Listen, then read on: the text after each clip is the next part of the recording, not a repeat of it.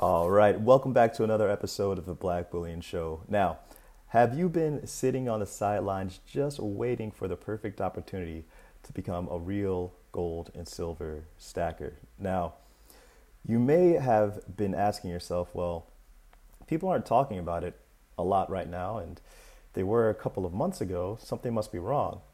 And to that, I would say, you might want to try again because this is probably one of the better times to get in.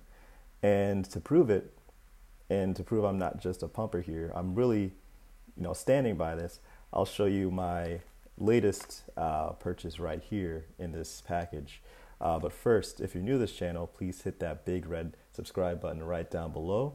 Also, please hit the like button. Helps to get this economic evangelism right on out there to the masses to bring more people into precious metals. Now, while I, get this coin out of this package, let's talk about, why this is a great time to get in. Via this article here, good opportunity to pick up gold and silver now. So let's get into it. Amidst the sharp equity sell-off of late, the precious metals market has quieted down, not able to raise media and investor interest like it once managed to in July and early August. This is certainly not a long time back, but it is in an age in the financial markets. As they say, the market has a short-term memory, and it is easy to have one's attention drawn to something that is moving, i.e. the meltdown in equities, and lose sight of something that was once glittering but has now flatlined. Now, however, it is an opportune time to buy into gold and silver. Since mid-August, gold and silver have been stuck in a very boring trading range that have been getting increasingly narrow. Look at the chart below and notice its increasingly confined trading range. Swing highs are increasingly lower and swing lows are increasingly higher. Volume has been steadily declining too after gold hit record highs. Take a look here. Starting to see that pattern, that pennant pattern that we've been talking about. The story is the same for silver. In the chart below, you may observe the same contraction in trading range and volume. As you can see here, volume's decreasing. That is a good sign. Or it could go either way, but let's continue. Well, if no one is interested in gold and silver anymore, we should just abandon trading it, right?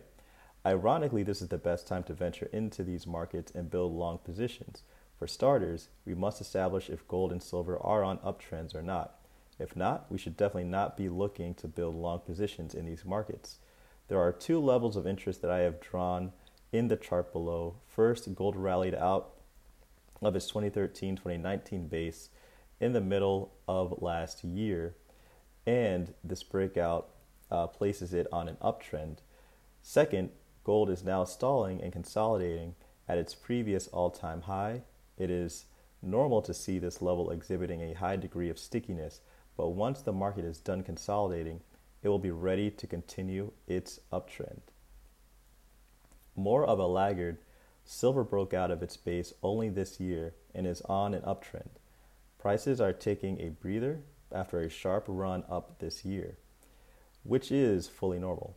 What makes silver more exciting than gold is that if the precious metal continues or rally continues, it has far more ground to eat up on its way to its record high in 2011. For traders who miss the rallies in gold and silver, the period of consolidation both are going through now is a gift. This presents an opportunity to build or add to long positions to potentially catch the next leg up in the uptrend. Uptrends can fail, of course, but now is a more opportune time to take on risk as a period of consolidation allows us to more effectively size up the risk-reward dynamic. You should exit the position if gold and silver breaks out lower from the trading range drawn in the charts above.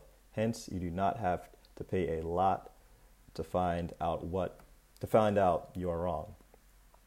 Now, this is the stuff I've been mentioning for quite some time on this channel, pretty much since the consolidation. Pretty much, when things get boring, it's time to get storing, and that's exactly what I did here with my latest purchase. So let's see what it is, and take a look here. All right, so got this from Money Metal Exchange. So you guys who have been following along for some time know exactly what this is. It is a 2019 Eagle. It's got some tape on here, but it's a 2019 American Silver Eagle, and I got it because I needed to complete my next or my latest American Silver Eagle tube. So now that I've done that, my next goal is really to get 4 tubes of maple leaves. So I am glad that I finally was able to finish this one up, but here it is. It's 2019 ASC here.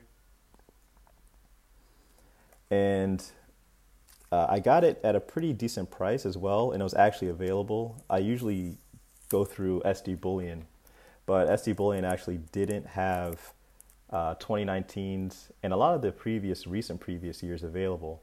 So I couldn't go through them, but Money Metal Exchange had them, and they also had them at a very nice price. So that's why I went with them.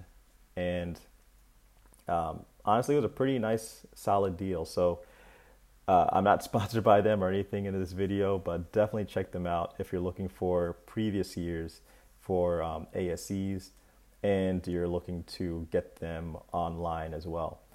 But guys, let me know if you are on the fence about stacking gold and silver right now during this period of consolidation.